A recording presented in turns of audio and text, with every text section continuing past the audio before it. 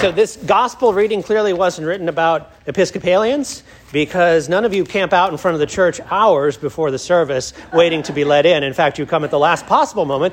I was looking at the watch today at about 9:20, and only 2 or 3 of you had shown up. By 9:27, you were starting to roll in. I saw Jim Florek come out around 9:15, go back into his house, and then come to the church. So, so this gospel probably has nothing to say to you, right? Wrong, okay. How many of you like to procrastinate in other areas of your lives, right? Even if your motto, here's the thing, even if your motto is be prepared, it is seldom the case that you are prepared for the right thing at the right time. That means you can either exhaust yourself trying to prepare for every contingency, or adopt a more prudent course of action, focus on doing what you can do and leave the rest to take care of itself. In general, that's probably good advice, and it results in things like balanced checkbooks and paid off mortgages and money saved for retirement. But it can't do anything about that cancer diagnosis, which comes after a lifetime of healthy eating and regular gym workouts. With whom do you identify in today's gospel reading from Matthew? Do you identify with the foolish bridesmaids, or do you consider yourselves one of the smart ones? Here's the thing, this parable isn't about being prepared in a material sense. In truth, this is a parable about spiritual preparation. It's about waking up spiritually. Jesus says, "Watch, therefore, for you know neither the day nor the hour." Jesus is speaking to his church about the state of the church at the time of his second coming. So this is a prophetic parable. The bridesmaids all share one thing in common. They've been invited to a marriage feast. However, only half of them are ready to go. The other half are called foolish, perhaps because they never took the invitation seriously. Maybe they thought it was just another party, another night on the town, not the end of the world. They don't make the necessary provisions.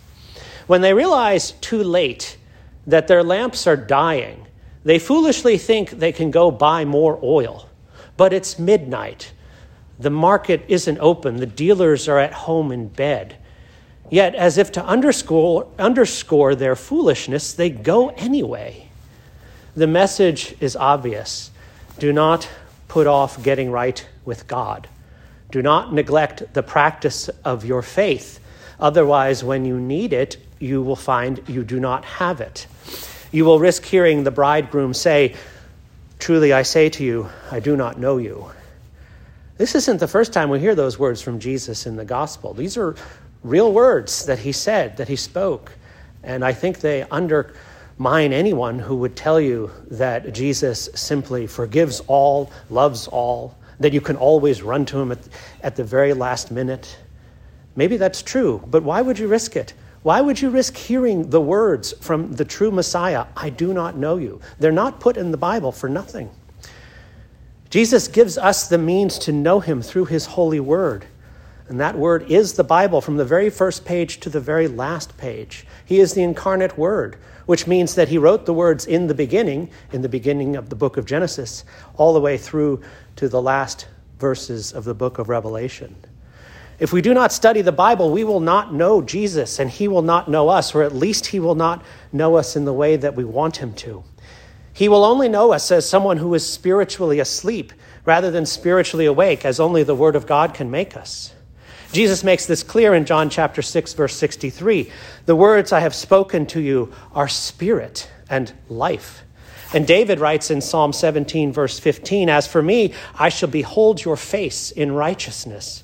I will be satisfied with your likeness, God, when I awake." And how do you expect to be satisfied with the likeness, with the face of a holy and just God, if you have not spent your life getting to know him? In other words, by growing in wisdom, by growing in God's wisdom. Just like we can assume the wise maids in this, the wise bridesmaids in this story had done. I don't know about you, but I have a hard time with the motto, letting go and letting God. It's probably good advice. It certainly seems to be something that someone with faith could say, but I have a hard time letting go and letting God. But it's true that I have faith, and it's true that I go to God and give him my troubles in prayer. And it's also true that I go to his word and find comfort there. For instance, these are some of my favorite verses in which I find comfort. James chapter 5, verse 7, he writes, "Be patient, therefore, brothers, until the coming of the Lord. See how the farmer waits for the precious fruit of the earth, being patient about it until he receives the early and the late rains." Some of us may have experienced that in our lives, where early on in our lives there was blessing and there was joy and happiness, and then a trough hits, a long period of despair or loneliness or wandering or feeling forsaken. Wait in that moment for the late rains to come. That is what this passage is saying. But it takes faith to do that. Joel chapter 2, verse 25, another of my favorite verses. "I will restore to you the years that the swarming locust has eaten, the hopper, the destroyer, and the cutter, my great army, which I sent among you." God will restore to us the years that the locust has eaten.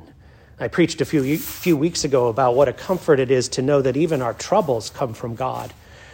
In Romans chapter 8, verse 28, Paul writes, "And we know that for those who love God, all things work together for good, for those who are called according to his purpose."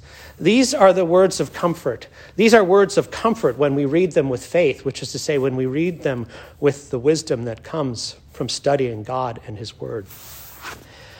I find, however, that no sooner do I read these words, but then I begin to start worrying about the details. How are you going to work it out for me, God? How are you going to, when are the late rains going to come? What day? Can I see a forecast here? Give me some oil because my lamp is going out, I shout to no one in particular. Of course, that's just a metaphor, because once again, I have fallen asleep spiritually. I'm mature enough in my Christian faith to know that by now, no amount of oil from the marketplace will keep my faith alive. But I still want to go out and buy some. Faith is, after all, a free gift that comes from God, and I know that. But why do I keep thinking I have to buy it? In 2 Corinthians chapter 5, verse 7, Paul writes, "For we walk by faith, not by sight." We walk by faith, not by sight. This past week, I was on a retreat in the Blue Ridge Mountains of North Carolina, and the darkness and the silence of a higher elevation contributed to several wonderful nights of sleep. But still, I found that I had to get up more than once in the night. Did I walk then by faith and not by sight? No, of course, I grabbed my iPhone and turned on the flashlight to keep myself from stubbing my toe. So what does Paul mean? Paul means that when God has promised to do something, he will do it, even when the evidence for him doing it, or even the likelihood of him doing it, seems thin. In today's readings, we hear that Jesus has promised that he will return. He has not told us when. Now, there are many foolish people who do not take the prospect of Christ's return seriously. This parable warns us that only some members of the visible church will be ready to receive Jesus and go into the banquet with him when he returns. Let me underscore that. Some of the people who say they're Christian, who go to church, will not be welcome into the banquet. That's what this parable is saying. It is only the faithful church that Jesus recognizes. And faithfulness is measured by our lamps. Psalm 119, verse 105 says, "Thy word is a lamp unto my feet and a light unto my path." What do you think that's saying? It's saying that the oil that gets put into the lamps of our faith is Holy Scripture, the words of God. Thy word is a lamp unto my feet. Now, if this seems like heavy-handed law, that your lamps need to be filled with oil, let me remind you that the gospel is the oil. And it is free to you by the grace of God. You don't need to go and buy this oil. Just as Abraham didn't need to sacrifice his son because God provided a lamb in his stead. And just as you and I don't need to sacrifice anything because God has provided Jesus to be the sacrifice for us. So there is law here. There is condemnation. If your lamp goes out, you will not go into the banquet. But if your lamp is filled with the word, the oil of the word, and glows brightly with faith, you will be welcomed in. Once it's midnight, the store of God's grace is closed forever, whether that means the end of your life or the end of the world.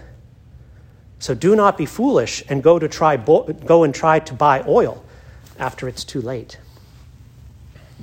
I said earlier that Jesus is describing the state of his church in this parable. Since the second coming of Jesus Christ is always imminent, and for that matter, our deaths are also always imminent, we know not the day or the hour, this is a parable for the church in every age. So which type of bridesmaid are you? Foolish or wise? And how can you tell? How can you tell if you're one of the foolish ones or the wise ones? First, do you have a lamp? The lamp is the badge of your faith. Have you been baptized? Have you joined a local church? Have you been regular in your attendance at Sunday worship? If you have children, have you brought them up in the knowledge and love of God? Have you even brought them to church? If so, good, you have a lamp. Second, is your lamp full of oil? You see, you can do all of the above and still be a foolish bridesmaid. Are you nourishing your faith through regular reading of the Bible? Do you seek out good and faithful commentaries on the text to help you understand? Do you make regular appointments with your pastor for spiritual checkups? Do you care for your souls with the same concern as you do your bodies? How about your associates and friends? Are they fellow Christians? Do they encourage you in your faith, or do they lead you astray? The word of God is indeed free, but it is no use to you if it is a closed book. Finally, can you honestly say that you know who Jesus is, that you know him and that you know who he is? Jesus is not the cosmic Christ. He is not the universe. He is not cosmic consciousness. He is not the perennial tradition. He is not found in Islam or Judaism or Hinduism. He is not found in the paganism of old or in the neo-paganism of today. He is not one of many paths to the center. He was a man born in Judea, a carpenter's son, under the Roman yoke, obedient to the law of Moses. In other words, as Jesus himself says it in his own words, I am the way, the truth, and the life. You need never fear having to hear the dreadful words from his lips. Truly, I say to you, I do not know you, if you already know who he is, as he has revealed himself to you on every page of the Bible. If you make yourself ready by knowing him and knowing who he is during your time on this earth, then when he comes, you will be found among the wise and not the foolish. Amen.